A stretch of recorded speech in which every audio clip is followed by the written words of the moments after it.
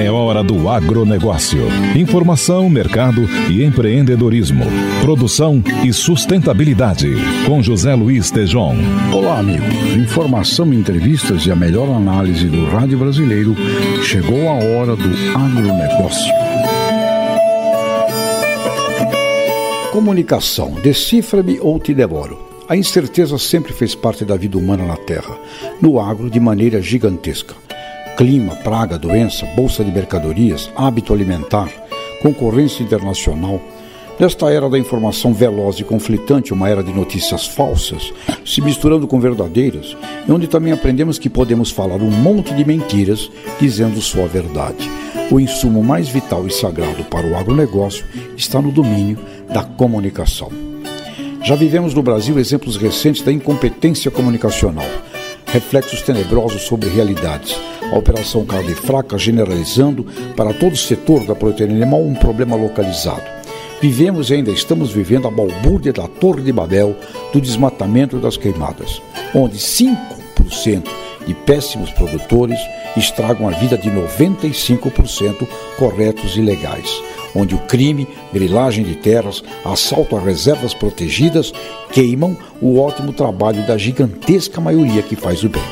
E o óleo nas águas do Nordeste? Mais um problema agravado pela incompetência comunicacional. O governo havia proibido a pesca de camarão e lagosta nas áreas da derrama petrolífera e que acaba de ser revogado.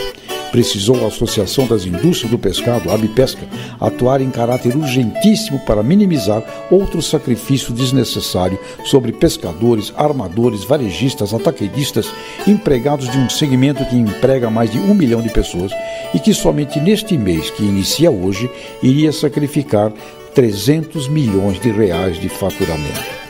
Nosso peixe está limpo e a ministra Tereza Cristina, da Agricultura, revogou a determinação da suspensão da pesca no litoral do Nordeste.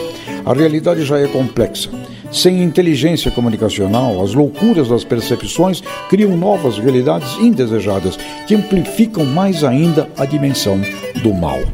Comunicação, decifra-me ou te devoro.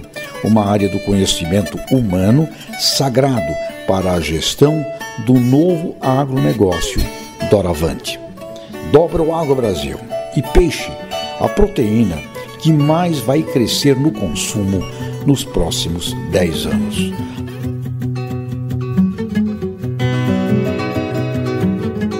Comissão de Defesa do Consumidor da Câmara recebeu na última semana a ministra da Agricultura, Tereza Cristina, e o ministro da Saúde, Luiz Henrique Mandetta, para discutir a liberação dos novos agrotóxicos. Quem traz a informação é Nani Cox. A ministra da Agricultura, Tereza Cristina, afirmou que o uso de defensivos agrícolas nas lavouras brasileiras diminuiu, mesmo com a liberação de quase 400 produtos só este ano. Em uma audiência na Comissão de Defesa do Consumidor na Câmara dos Deputados, Tereza Cristina rebateu críticas e disse que 2019 não foi o ano com o maior número de novos registros. No ano passado, 450 pesticidas tiveram as vendas autorizadas. Na reunião, o deputado Ivan Valente criticou o procedimento seguido pelos órgãos responsáveis pela análise dos pesticidas. O parlamentar acusou os ministérios da Agricultura e do Meio Ambiente de conduzir análises menos rigorosas. Que agora entrou o governo e vocês conseguiram liberar tudo na Anvisa. Essa aqui é a questão, não precisou de lei. Eu fico pasmo com isso. Porque engavetaram a lei porque não precisa mais. Porque o Ministério do Meio Ambiente e a Anvisa liberam tudo do meio ambiente, porque ele não é ministro do meio ambiente, ele é ministro da Agricultura, um concorrente da senhora. A ministra da Agricultura garantiu que o processo de aprovação não foi modificado e afirmou que os órgãos responsáveis pelas análises são referência mundial. 65% foram protocolados os pedidos de registros no ano de 2015 ou antes. Essa gestão não modificou nada na legislação. Cada vez que nós aprovamos um produto novo, com menos toxicidade, o próximo produto semelhante tem que vir com menos toxicidade ainda. A discussão também contou com a presença do ministro da Saúde, Luiz Henrique Mandetta, que reforçou a posição de Tereza Cristina. Mandetta disse que a diferença entre remédio e veneno é a dose e destacou que a principal causa da contaminação é a desinformação. A principal causa de intoxicação é porque as pessoas não lavam as mãos após manipular. A manipulação de produtos dentro de casa, o uso de pesticidas dentro do ambiente doméstico, que não deveria ser utilizado. Nós temos uma regulamentação que diz que cada pessoa que adquire deveria ser capacitada ou deveria ter uma orientação de 20 horas para poder entender a gravidade do produto que ela está manipulando. Dos 382 produtos que receberam o registro, mais da metade não pode ser comprada diretamente pelo produtor rural. BRF anuncia investimento de 120 milhões de dólares na Arábia Saudita. Informações com Lene Junsec. A BRF anunciou nesta semana um acordo preliminar com a Autoridade de Investimento da Arábia Saudita para a construção e operação de uma fábrica de produtos processados de frango no país. O valor projetado de investimento da BRF no empreendimento é de 120 milhões de dólares, segundo um comunicado da dona das marcas Sadia e Perdigão ao mercado. A companhia ainda não estabeleceu a capacidade da nova unidade, que produzirá empanados, marinados, hambúrgueres, entre outros produtos. Também não foi informado o prazo para a construção da unidade. Atualmente, a Arábia é uma importante importadora de carne de frango brasileira. Cerca de 50% da produção brasileira de frango é halal e exportada para diversos países, de acordo com a Associação Brasileira de Proteína Animal. Santa Catarina tem 5 plantas frigoríficas habilitadas a exportar carne de frango para a Arábia Saudita. Entre elas, unidades da BRF, que ficam no oeste do estado. A carne de frango é o principal produto da pauta de exportações catarinense. Em 2018, foram mais de 1 milhão de toneladas embarcadas para mais de 135 países. A Arábia Saudita foi o terceiro maior comprador de carne de frango produzida em Santa Catarina em 2018. O estado embarcou 113 mil toneladas do produto com destino ao mercado árabe, faturando mais de 183 milhões de dólares, um aumento de 40% nas receitas, em comparação com o ano anterior. Santa Catarina é responsável por 23,37% de toda a exportação brasileira de carne de frango para a Arábia Saudita. O anúncio da construção e da operação da nova fábrica da BRF foi feito durante uma viagem do presidente Jair Bolsonaro ao Oriente Médio, que teve, entre os objetivos, superar a desavença diplomática travada com as nações árabes no ano passado, devido a uma proposta de transferir a embaixada brasileira em Israel para Jerusalém. Lene Junsec para a Rede Jovem Pan. Na Jovem Pan, a hora do agronegócio, com José Luiz Tejon. Na Jovem Pan, a hora do agronegócio, com José Luiz Tejon. Abrafrigo afirma que alta no preço da carne no Brasil é inevitável, com ritmo acelerado de exportação. Destaque de Murilo Pavini. A Associação Brasileira de Frigoríficos avalia que o aumento nos preços da carne bovina é inevitável. De acordo com a entidade, o crescimento das exportações, especialmente para China e Rússia, provocou a elevação dos preços, fazendo com que a parcela dos embarques do produto ultrapassasse os tradicionais 20% da produção local.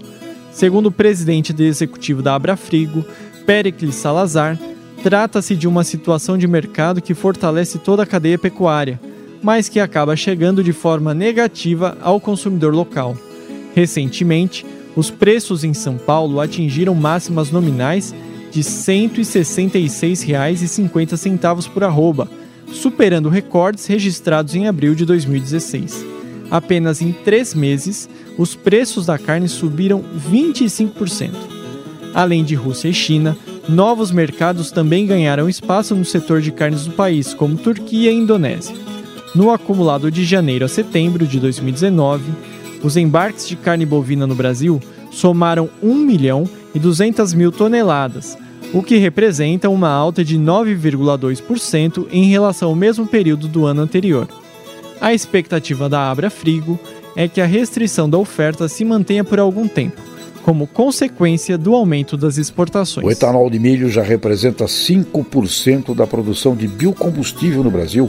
Nos fala Larissa Coelho. A produção de etanol a partir do processamento de milho deverá fechar este ano em 1 bilhão e 45 milhões de litros. O valor representa de 4% a 5% da produção nacional. No próximo ano, o volume de produção deverá saltar para 2 bilhões de litros e meio.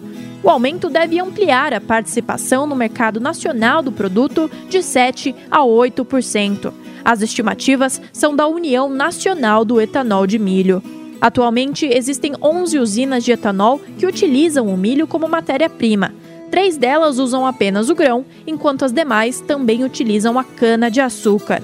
Mato Grosso é o estado que mais concentra investimentos em etanol de milho, com cerca de 75% da produção. De acordo com o presidente da UNEM, Gustavo Nolasco, a projeção para 2028 deverá ser de 8 bilhões de litros de etanol de milho. O valor representaria entre 18% e 20% da produção nacional de biocombustível.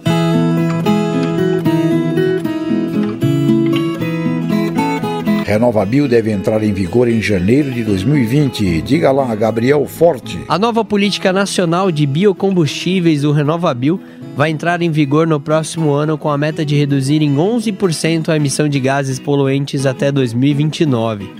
O compromisso assumido pelo governo deve dar um novo fôlego à produção de etanol no Brasil.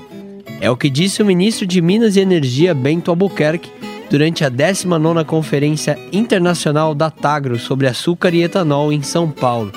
De acordo com o ministro, o RenovaBio já está na fase final da regulamentação e da certificação com órgãos governamentais.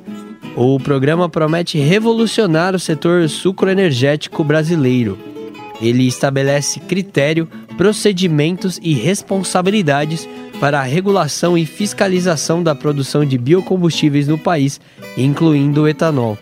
A estimativa é que nos próximos 10 anos serão retirados da atmosfera 600 milhões de toneladas de carbono. O investimento previsto é de 100 bilhões de reais e inclui toda a cadeia produtora, que também deverá se comprometer com a sustentabilidade. Segundo estimativas da União da Indústria de Cana-de-Açúcar, a nova política deve promover um salto de produção de etanol, saindo dos atuais 33 milhões de litros para 50 milhões de litros em 10 anos. Criadores de gado de leite deixam animais no meio dos eucaliptos. Nos explique aí, Alexandre Pitoli.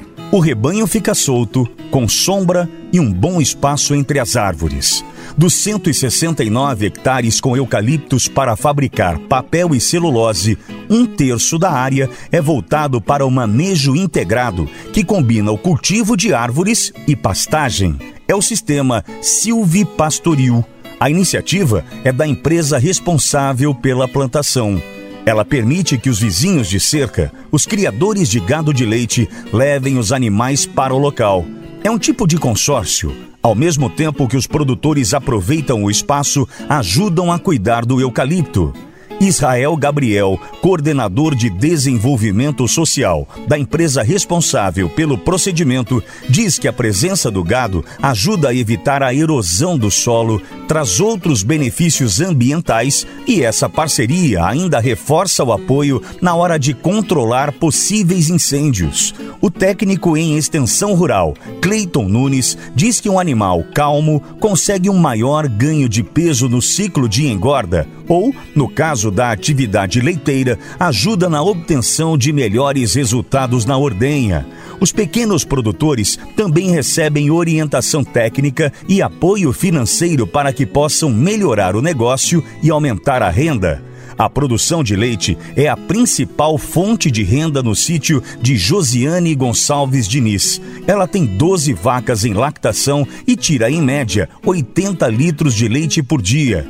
O rodízio de áreas de pastagem vem garantindo um descanso para o pasto do sítio e, com isso, Josiane espera melhorar os ganhos. José Antônio Diniz participa do projeto desde o início. Ele vende bezerros e tira leite para manter o sítio. José conta que teve um aumento de 10% na produção, o que ajudou a atravessar o período de inverno. Alexandre Pitoli, para a Hora do Agronegócio.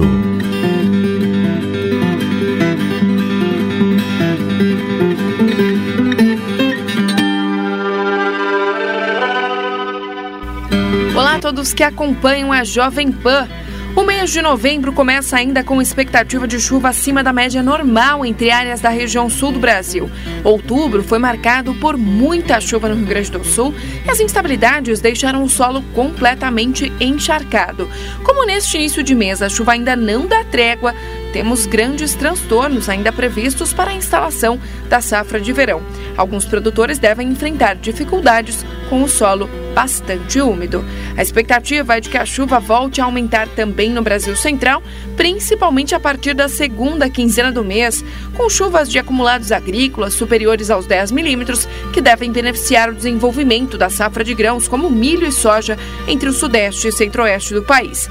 Além disso, nos próximos dias também tem previsão para pancadas de chuva isoladas entre áreas produtoras de café do norte paranaense, norte de São Paulo, sul de Minas e até do Espírito Santo. Essas pancadas de chuva ocorrem intercaladas com períodos de sol e ainda não há previsão de grandes volumes para estas áreas. Apenas o norte do Paraná é que volta a receber chuvas bem expressivas até o próximo dia 10 de novembro. Pensando em um cenário um pouco mais estendido para a agricultura no país, no alto verão do ano passado tivemos a presença do El Niño, que deixou as chuvas extremamente fortes no Rio Grande do Sul e fez com que faltasse chuva no Brasil Central. Este ano o El Niño acabou, por isso a neutralidade climática deve garantir chuvas mais frequentes e volumosas no Brasil Central e menos excesso de chuva entre áreas do extremo sul brasileiro.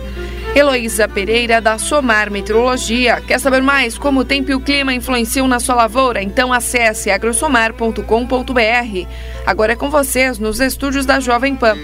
No próximo bloco, converso com Marina Bordim e Elizabeth Petter, integrantes exemplares da cooperativa Castrolanda. Na Jovem Pan, a hora do agronegócio, com José Luiz Tejon. Na Jovem Pan, a hora do agronegócio, com José Luiz Tejon. Porteira aberta. A hora do agronegócio, eu recebo aqui duas personalidades da cooperativa Castrolanda. As cooperativas eu tenho um carinho especial porque elas têm um papel no mundo muito significativo, não só para o presente, mas para o futuro do planeta. E aquela região ali, de Castro, Carambeí, aquela área ali tem uma organização cooperativista muito legal, que é ali a Frísia, ex-Batavo, né? Frísia, a Castrolanda, a Capal. É um pessoal que faz um trabalho ali muito bonito, de longo tempo já. E eu estou aqui com a Marina Bordim, que é gerente de desenvolvimento humano e relacionamento com cooperados, e com a Elizabeth Petter, que é cooperada do Grupo Coelp, que é hoje um dos casos do Congresso Nacional das Mulheres do Agronegócio. Marina, seja muito bem-vinda aqui à nossa Jovem Pan. Obrigada. E eu queria começar por você. Como é a luta? Um fundamento da cooperativa é não deixar a gente para trás. É fundamento. Né? No mundo, tá bom, não andou, fica. Cooperativismo, você tem que lutar para não deixar pessoas não andarem. E essa luta me interessa muito. Como é essa briga, você que é gerente de desenvolvimento humano, né? E você tem, acho que é a coisa mais difícil, muito mais do que ciência, fazer pessoas irem ao futuro. Me conta que segredo é esse? Tejon, fácil não é, mas eu te confesso que com certeza nos traz um prazer enorme fazer esse trabalho, desenvolvendo pessoas, engajando os cooperados. Você sabe que desde a primeira cooperativa, que é considerada a primeira do mundo, né, que é a cooperativa dos pioneiros de Rochdale, lá na Inglaterra, desde essa cooperativa já constava em estatuto que a gente deveria ter educação, formação e informação para os nossos cooperados, para que as cooperativas evoluíssem. E a Castrolanda hoje é referência nesse assunto, nível Brasil, porque realmente é uma cooperativa que tem investido muito e engajado os seus cooperados. Inclusive, esse tema da sucessão, que é preparar o nosso cooperado futuro, né, ter esse olhar lá para frente, é um tema que na cooperativa Castrolanda entrou no planejamento estratégico. Então eu acho que, sem dúvida, uma das fórmulas importantes para que todas as cooperativas pensem é colocar no planejamento estratégico da cooperativa a questão da sucessão e do desenvolvimento das pessoas. Desenvolvimento das pessoas. E a Elizabeth Petter é uma cooperada, uma executiva da empresa, E, com certeza, ali dentro deste ambiente da cooperativa, me fala um pouquinho, Elisete, que importância existe na vida de vocês, se vocês estivessem na cooperativa ou não estivessem numa cooperativa? Seria diferente? Haveria bastante diferença, Tejão, porque eu acredito muito no cooperativismo, assim como você falou que é apaixonado, eu também sou. Então, hoje nós temos uma estrutura que a gente conseguiria ter a nossa produção, comercialização de forma independente. Mas a cooperativa nos dá todo o apoio. Eu, como cooperada, eu tenho tudo que eu preciso no mesmo lugar, me apoiando. O agronegócio é uma coisa muito rápida, muito ágil, e a gente precisa focar na produção. Então, a cooperativa me dá hoje, a Castrolanda, todo o suporte que eu preciso de informação, de formação, tanto minha como cooperada, como dos meus filhos, essa preocupação com a sucessão. Então eu vejo assim que se hoje a Coelp, né, que é na verdade um nome fantasia, que mistura o nome do meu marido, não estaria no mesmo patamar se estivesse sozinha. A Castrolanda está nos dando todo o apoio. Eu tenho no mesmo lugar tudo que eu preciso para deixar o meu negócio mais forte, mais firme e para poder focar no agronegócio, Elisete, na produção. Os homens vão ficar com ciúme, né? Porque nós estamos falando muito da Castrolanda e só tem vindo aqui as moças. As mulheres estão num protagonismo cada vez mais acentuado. Você vê isso, Elisete? Eu vejo com bastante clareza, Tejon. Quando eu entrei, a minha família, meu grupo familiar, eles são sócios da Castrolanda desde 1976. Eu me associei em 1995, num momento da nossa vida que eu precisei ajudar meu marido, né, nessa parte do agronegócio. Então, naquela época, eu lembro assim com muita clareza que as reuniões que eu participava, eu era a única mulher no meio de tantos homens. E a Castrolanda foi investindo nisso, em trazer a mulher para mais perto, porque na verdade a mulher ela está muito junto no caso do agronegócio. Principalmente na nossa região, que tem bastante pequenos produtores.